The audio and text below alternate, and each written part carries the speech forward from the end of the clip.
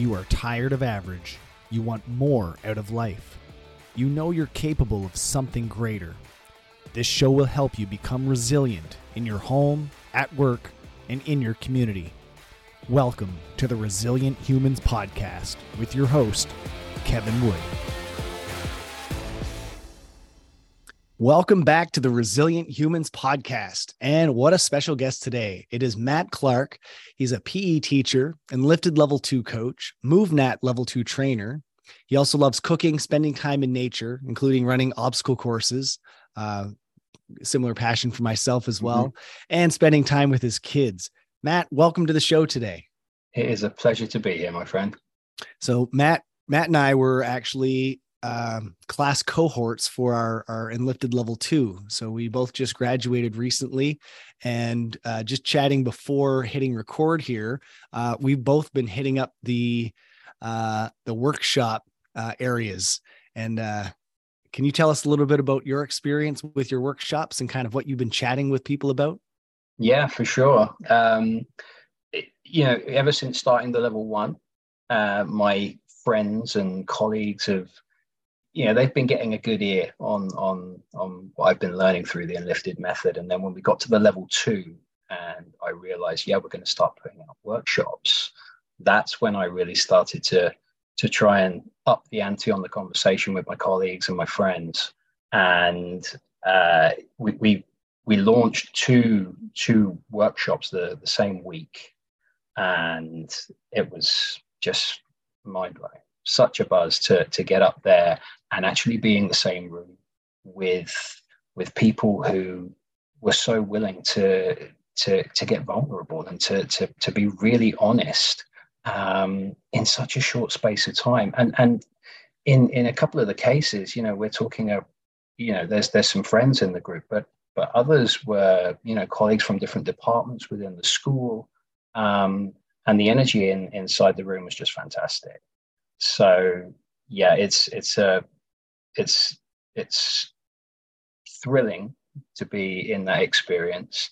It's an honor to be able to facilitate those kinds of experiences, and it was a real pleasure to have good feedback come my way, and it's been a real sort of driver to go and do more. And I got one more tomorrow, so that's looking awesome. forward to that. Yeah. Well, congrats on all that. That's amazing. And I can definitely, I feel that same energy that you're describing here as well when it comes to putting on workshops and, having that trust that people have in you to basically open up. Like it's a weird feeling, but it feels good. How is that different? So you and I was a former phys ed teacher. Being in front of a classroom of students and going through phys ed is one thing. How does that compare with doing these workshops for your colleagues and people that are, mentors or peers to you? Yeah, great question. I mean, the truth is that it was somewhat of a relief to not have the added component of having to manage such a large number of students in a large open space, out on the field when you've got tennis and football and various other things going on. And there's all sorts of stuff that can go on in a PE classroom. And being able to just really zoom in on content, and I felt like the content base was very appropriate for adults and very well received by adults. And I think a level of maturity and willingness to go into it and lean into the emotional aspect of it, that I believe you can get there with students in the right way. And I'm beginning to look at how we get there with students, what's the right fit. But we were able to get there much more easily, much more efficiently working with adults. And so that was a real nice shift in terms of the dynamics of that situation. So yeah, it was very, very, very enjoyable for that. That's cool. Yeah, I could see how it would be challenging with a large group of students, many of which wouldn't know. If you ask the question, how does that make you feel? I'm sure they would just, I don't know. I'm just saying words, man. Right? Yeah, exactly. They don't quite understand it yet. So, but I'm sure there's ways that you can introduce it. Like I have the I mentioned on this podcast before, we have the soft talk words posted up in my kitchen. And so if I say like basically any of them, my daughter will point it out. Oh, that's on the list. You're not allowed to say that. It's like, oh, right. Yeah. So she's calling me out on it, and she understands it somewhat, right? It doesn't sink in, but at least she's starting to understand, like, planting the seeds. Hey, words kind of have meanings and stuff, right? So Yep. Yeah, absolutely. Actually, the soft talk challenge was the first part that I introduced to my colleagues. I knew I was going to be doing these workshops, and so I put that out there some weeks before and invited people to join me on that. Some of them even took it into their classrooms and started doing it with their students. So that it was already out there in the ether, and a topic of discussion by the time we got to the workshops. So yeah, very, very nice. Cool.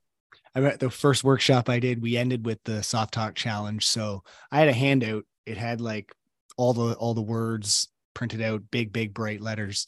And I followed up with everybody at the end of a week to see what they noticed.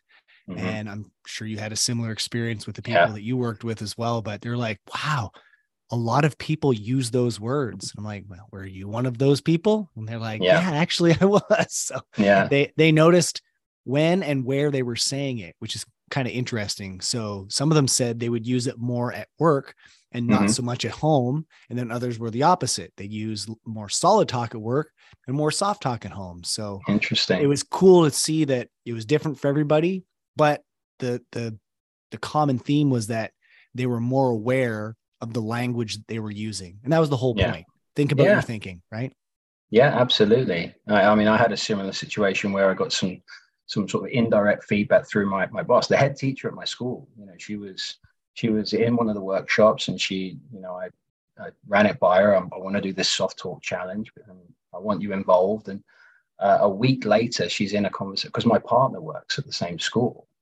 She's having a conversation with my partner, and she catches herself using a soft talk word and corrects herself in the moment. So yes. Yeah, it's out there now. It happened on my workshop. Yeah, it's crazy. The girl that was that kind of led the workshop that I led today online, at the very end, she caught herself. She edited her sentence it was half out, and she edited it. I was like, it's working. You're already doing it. So that's the point. Yeah. I noticed in one of your Instagram posts that you said mindset and movement were two of your deepest curiosities.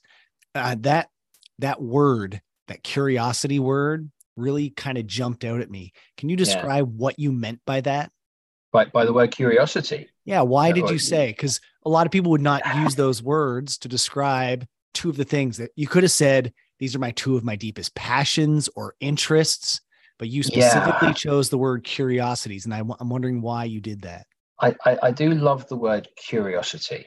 I think that's something very, very natural, and I'm a nature guy. That's if you really want to get to the heart of my philosophy or my outlook on life, it's very nature based. And I've got kids of my own, and as well as working with kids every day, and I see that natural curiosity, that sort of that desire to learn that doesn't need to be pushed in any way, right? I work in a Montessori school, and if I visit the infant department of the school, which is where the Montessori philosophy is most in its flow, you see this natural curiosity, and there's minimal intervention from the teacher or anyone else. And so that's probably the best way I can describe why I like the word curiosity there.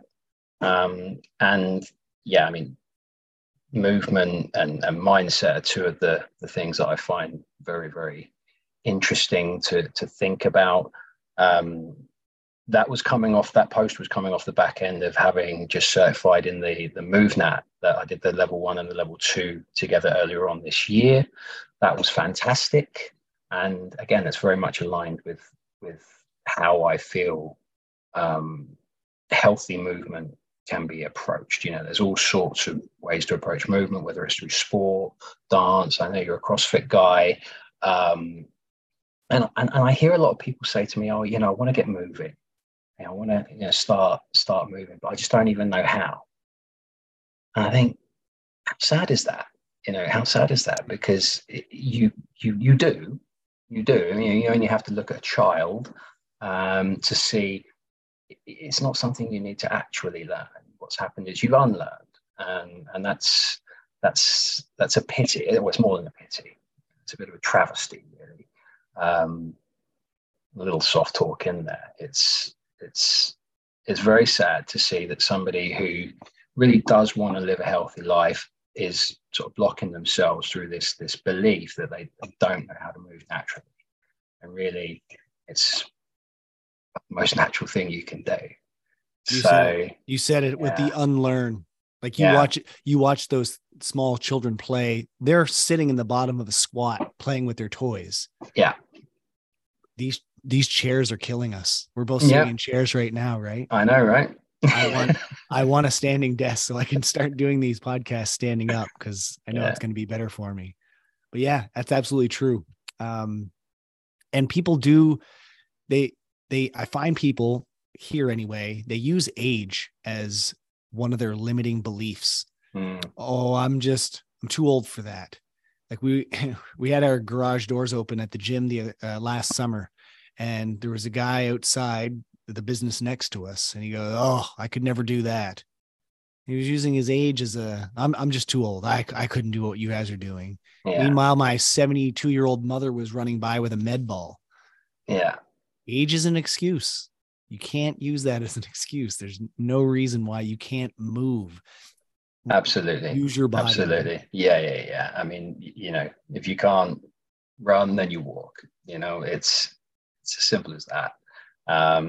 But yeah, very sad that for whatever reason, people will put those blockages in their own way, and that's where some of the work comes in for coaches, or for anyone who's in the space, to actually just give a little nudge, a little support in the right direction.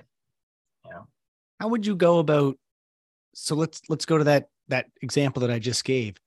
That guy probably doesn't even know that he needs a coach in order to break down that barrier that he's put up. How do you go about influencing people like that? Great question. I mean, I think that the first of all, is his statement true? And I would try and guide him towards the discovery that there's some mistruth to the statement. I couldn't do that. I couldn't do anything like that. What can you do? Just be a simple question like, what can you do? Are we walking right now? Okay, that's cool. Could you walk a little more? Could you add in a little more walking? Can we start there? What's the simplest one single step up from where you're at right now would be one approach. And also in a way that's a very small celebration of the existing positives, right? I think it was like I remember reading about this study they did with the I think they call it the MAID study. This is where they looked at cleaning staff in a hotel, and they were looking at their sort of general sense of well-being as measured on this survey. And when they split the group in half, and they reminded one half of this group that what you're doing every day in your day-to-day work is you're burning quite a lot of calories, you're moving in a whole bunch of different movement patterns just by going about your day-to-day work, suddenly started to feel a whole lot better about who they were, and they felt better in themselves and a whole lot more contented in their work, because they realized, hang on a minute, I've already got a lot of positive stuff going on here, whereas the others, I'm just a bit down in the dumps, and I think if you can draw your attention to the existing positives and just take a little step forward towards something more that's already on the same trajectory, that's a great place to start. And you get some momentum, and then you can start shaking it up with other things. Totally agree. When we have people start at the gym, we always celebrate the wins. What are you currently doing? Awesome. Let's do just a little bit more of that.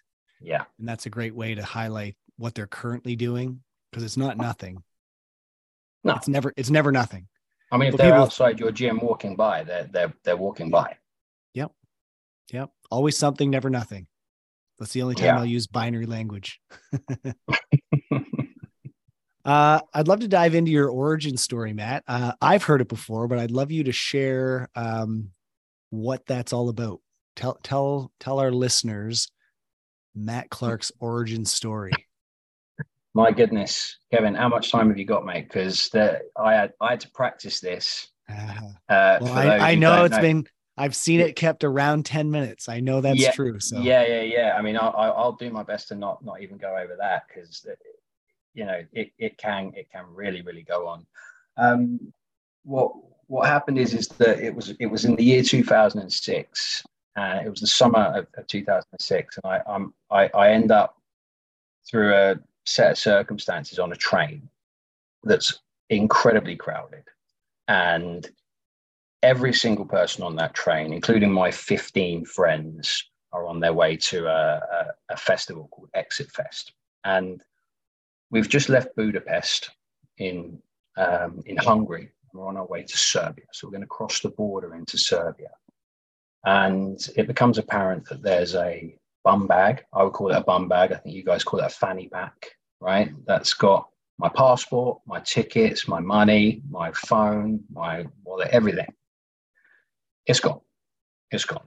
And at that point in time, I don't know if it's still on the train. I don't know what's gone on. So I frantically start my search throughout the train as we're racing through the Hungarian countryside, and eventually get to a point where I'm starting to lose hope. I don't think it's on the train, or it's been stolen. And as we get quite close to the border with Serbia, there's a guy who is a complete stranger, just taps me on the shoulder and he says, it's a very bad idea for you to try and cross the border into Serbia without your passport. It's just not a good idea. So I jump off the train at the next stop, which turns out to be the very next stop before the border control.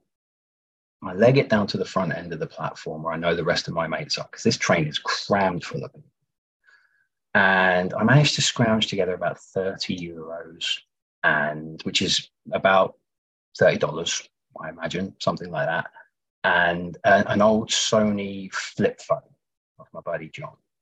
And I run to the back end of the train where I know some other mates of mine are, just to tell them what's going on. And my mate Westy says, I'll come with you. And I refuse to let anyone come with me.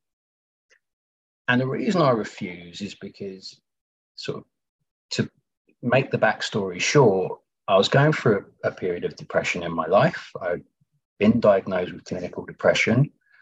And the reason for that was that I was just completely lost, and complete lack of, purpose and direction in my life. And the way that was playing out was that I had been going out, drinking, partying way too hard, trying to show everyone how extreme and cool I was, and ultimately trying to convince myself that I was okay.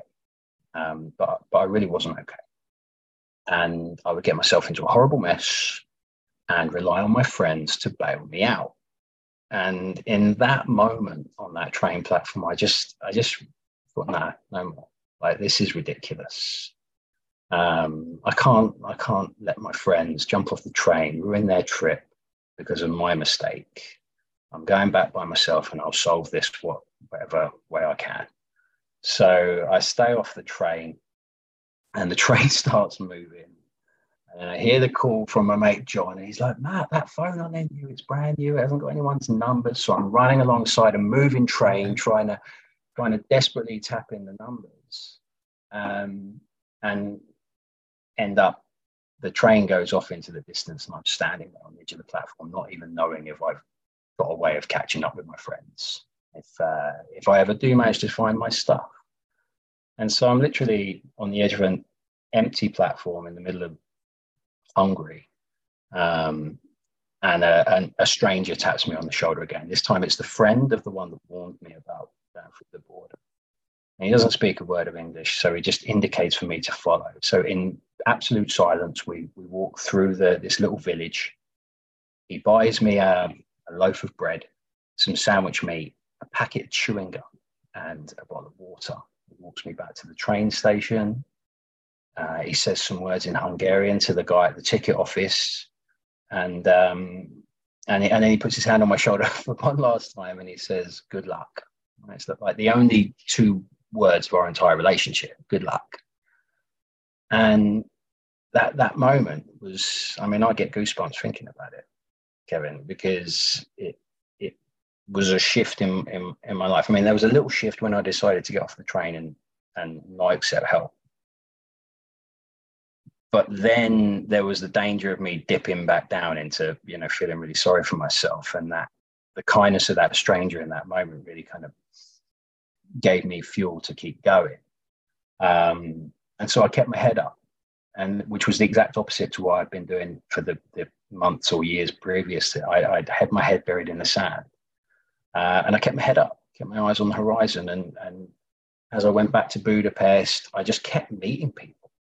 And they were the absolute most perfect people to meet in that moment. One of the kids I met, this young lad, his dad was like a high-ranking official in the transport company for Budapest, and he arranged it so I could travel for free on public transport while I tried to arrange my stuff.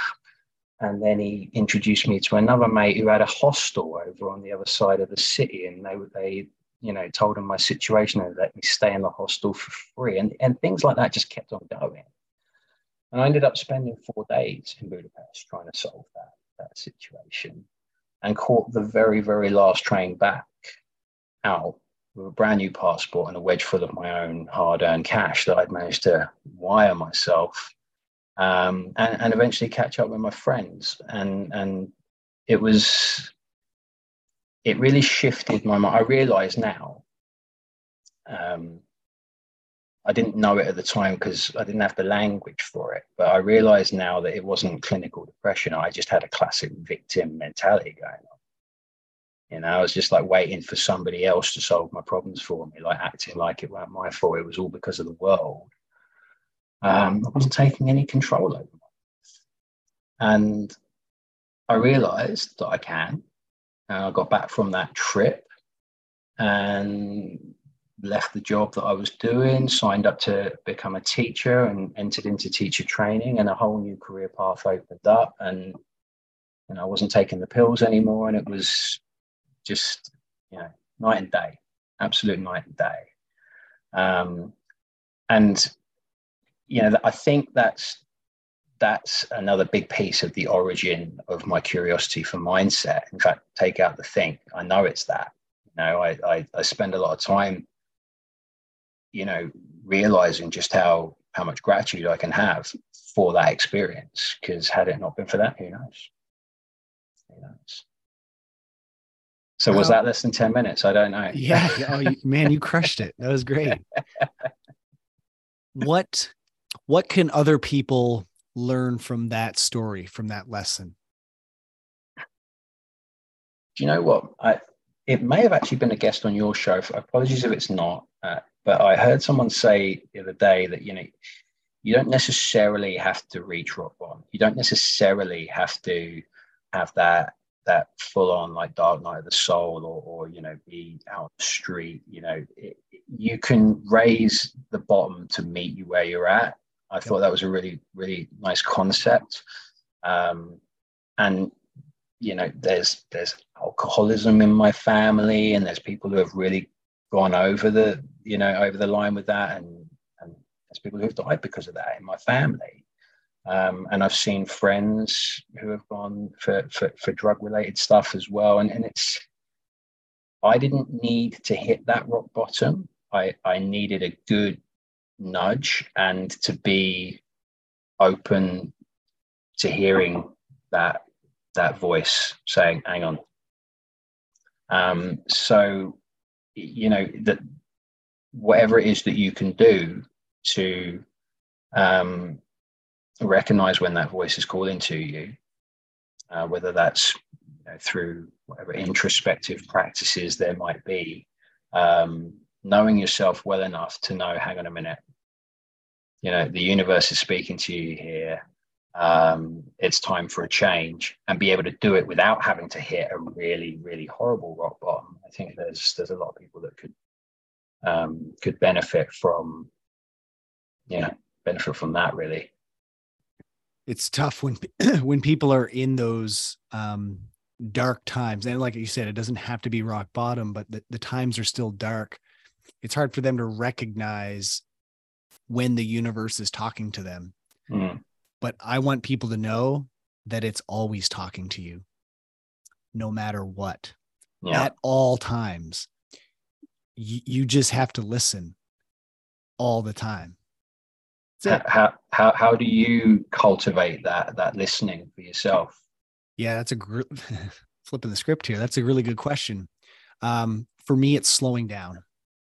You can't negation acknowledge. You can't absorb information through the universe when you're going quickly. So when your breath is trapped, when you're ramped up, you got tunnel vision.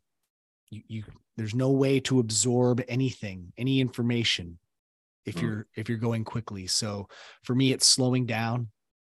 There were some times during the pandemic where that was rough for gym owners, obviously. Everything was shut down.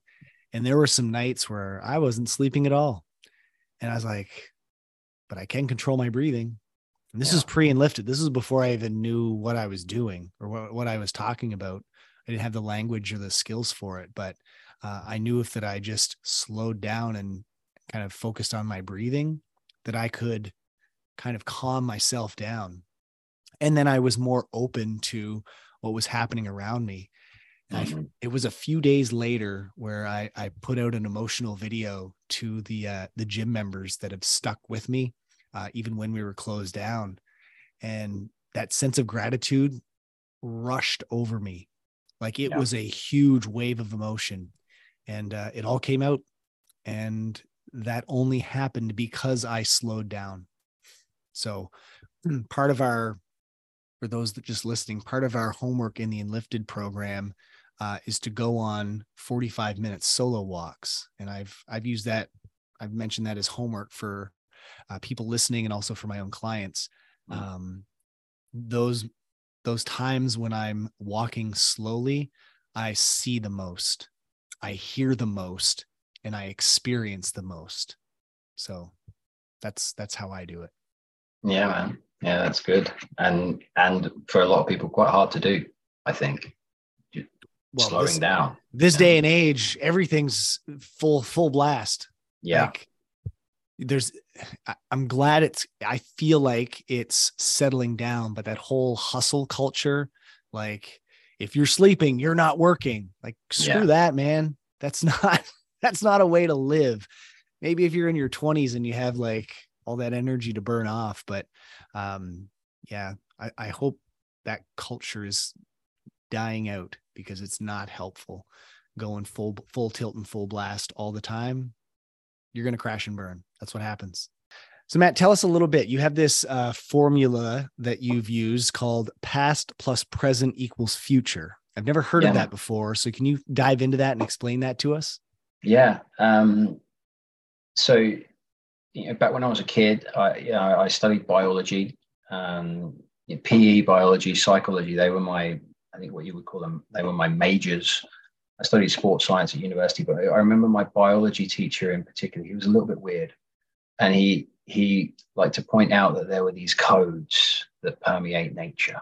Like we'd be learning about plants or something like that. And he'd be like, it's following the code. And he was referring to the things like the spiral formations of flowering plants. And so he planted a seed, no pun intended, early on, which I left for a while. And then it came back and hit me later on in what you might call the personal development, spiritual awakening part of my life, when I was reading lots of books and watching lots of documentaries that were lighting up my curiosities. And one of the books that I read had this part where it said, all organic life seems to follow this pattern where it doesn't, it looks at what it's got. You might be talking about like the branching patterns of trees or whatever, really. the bone, dimensions in a human skeleton even. It knows how to grow by looking at where it's at, right? Looking at the present moment and looking at where it was, like a previous growth phase. And from those two data points, it just determines where it's going to go, right?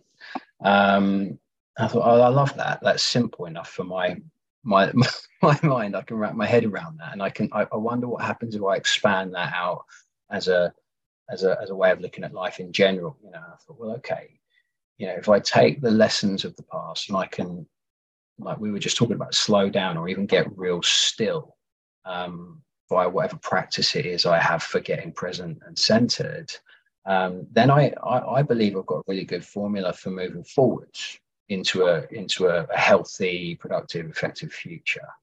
I think it works on a very small scale in the day to day. It just might be that you're going into an interaction with somebody and you might just pause for a moment, take a breath, get present, and just in that moment, a little nugget of wisdom the right thing might just come, to your aid, that previous lesson, that's going to help you be extra specially effective in that moment. And I think of that as being a nice little leap forward. And I think, I believe it can happen on a bigger scale with deeper, more profound moments in life, forks in the road. Again, if you can slow down enough or even get real still and just pause for a moment and allow bigger lessons to come through, I think that we can foster in our own evolution in a much more efficient way, and in a way that's really aligned with our true sense of who we are and where we're really supposed to be going. If we're supposed to be going anywhere, but like if there is such a thing as a higher self, I think it's important to get clear on where you've come from and get very clear on where you're at. And if you've established both of those very, very well, I think you've got a very good formula for where you're going.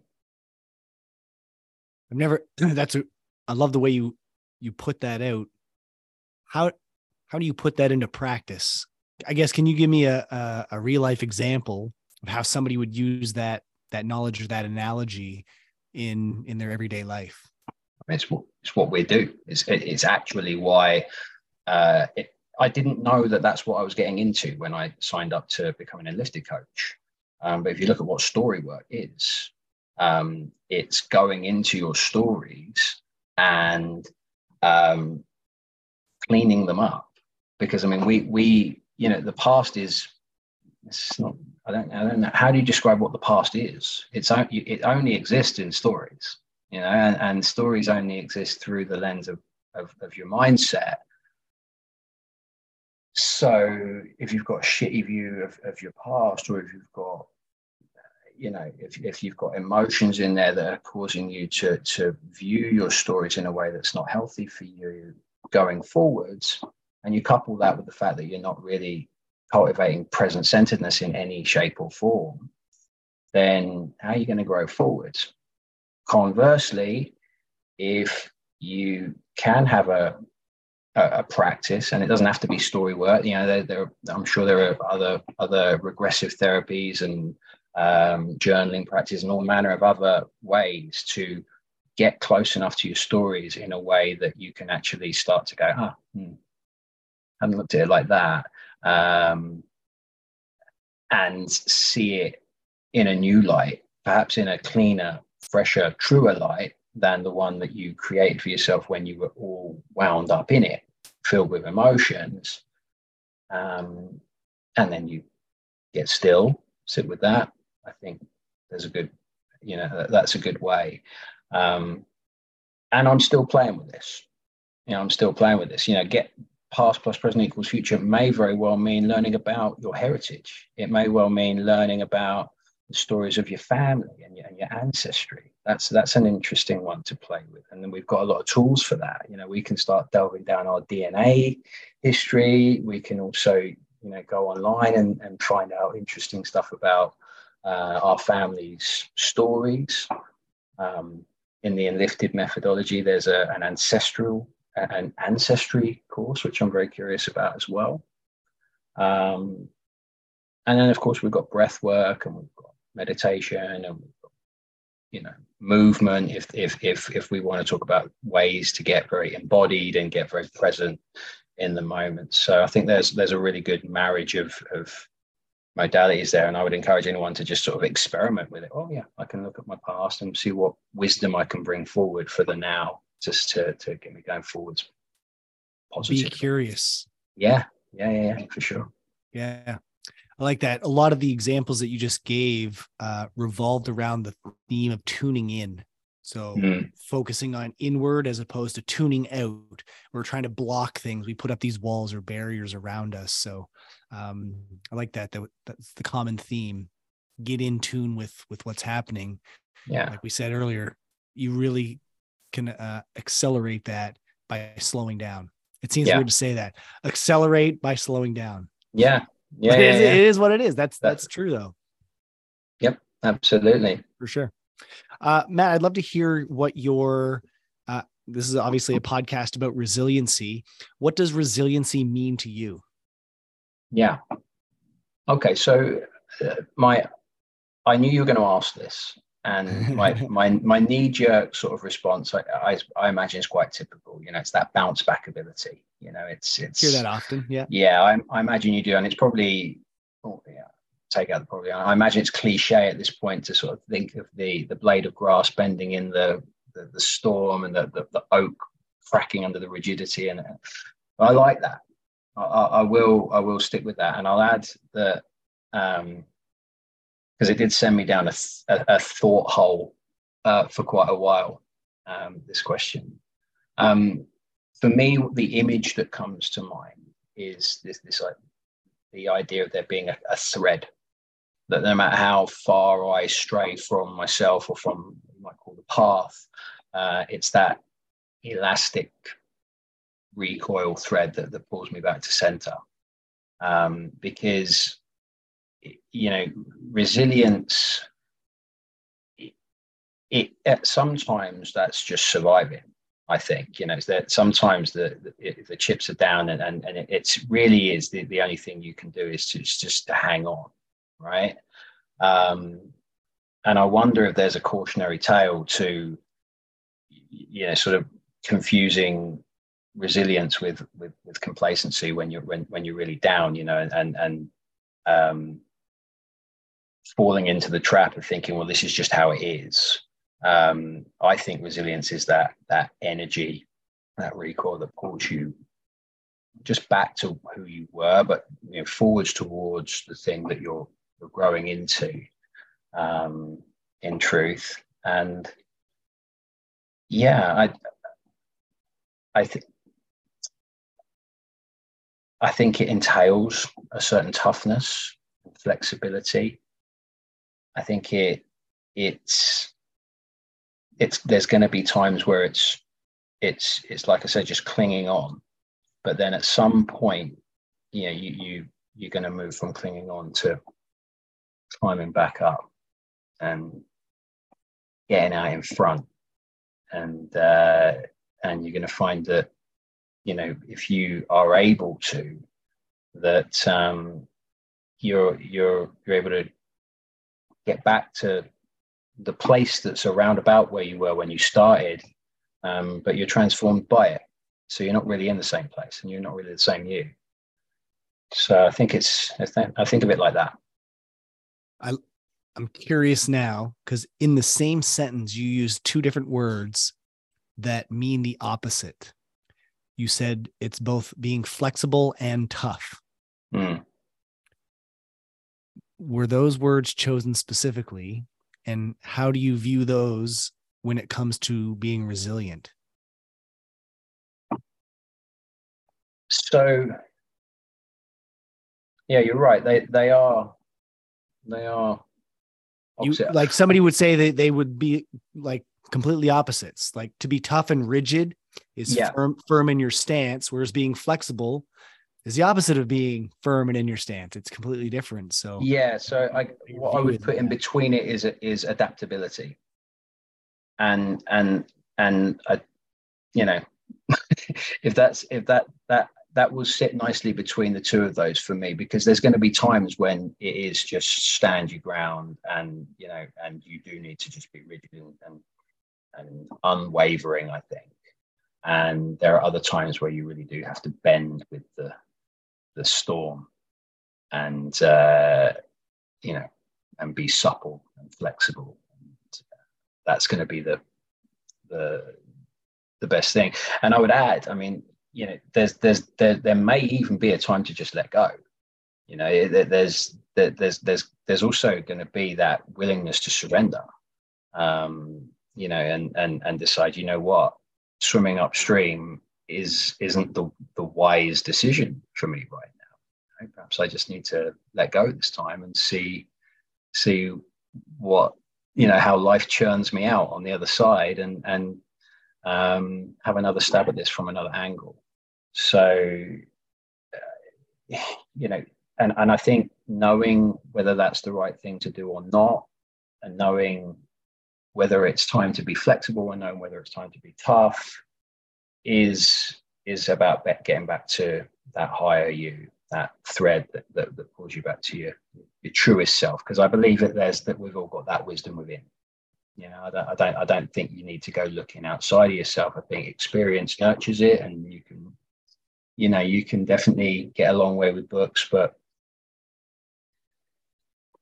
ultimately you learn it through experience. I'm not a gambler by any means. Actually, I had a poker set that I just sold on the weekend. But poker came to mind when you talked about that, about being adaptable. And it's like, sometimes you call, sometimes you go all in and you raise, and sometimes it's okay to fold. That's a viable option. This isn't for me.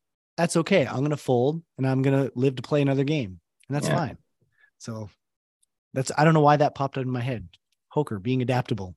Anyway, it sounds like something you might have just done a modern version of something out of like the Art of War, or something like that. Like the Way of the Warrior, like knowing when to pick the right battle, knowing when to retreat, knowing when to go all in, and knowing when to just say, hey, you know what, I'm going to win this battle by not fighting it.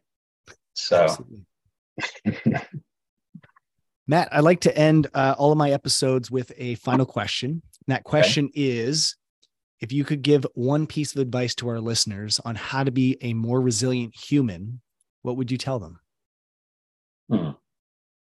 Well, I mean, I'm going to stay on the same thread, mate, because I think that resiliency is very well cultivated by developing practices for learning about yourself, learning about who you are, where you've come from, and being able to do so in a really open, honest way, and learning to move that towards the positive.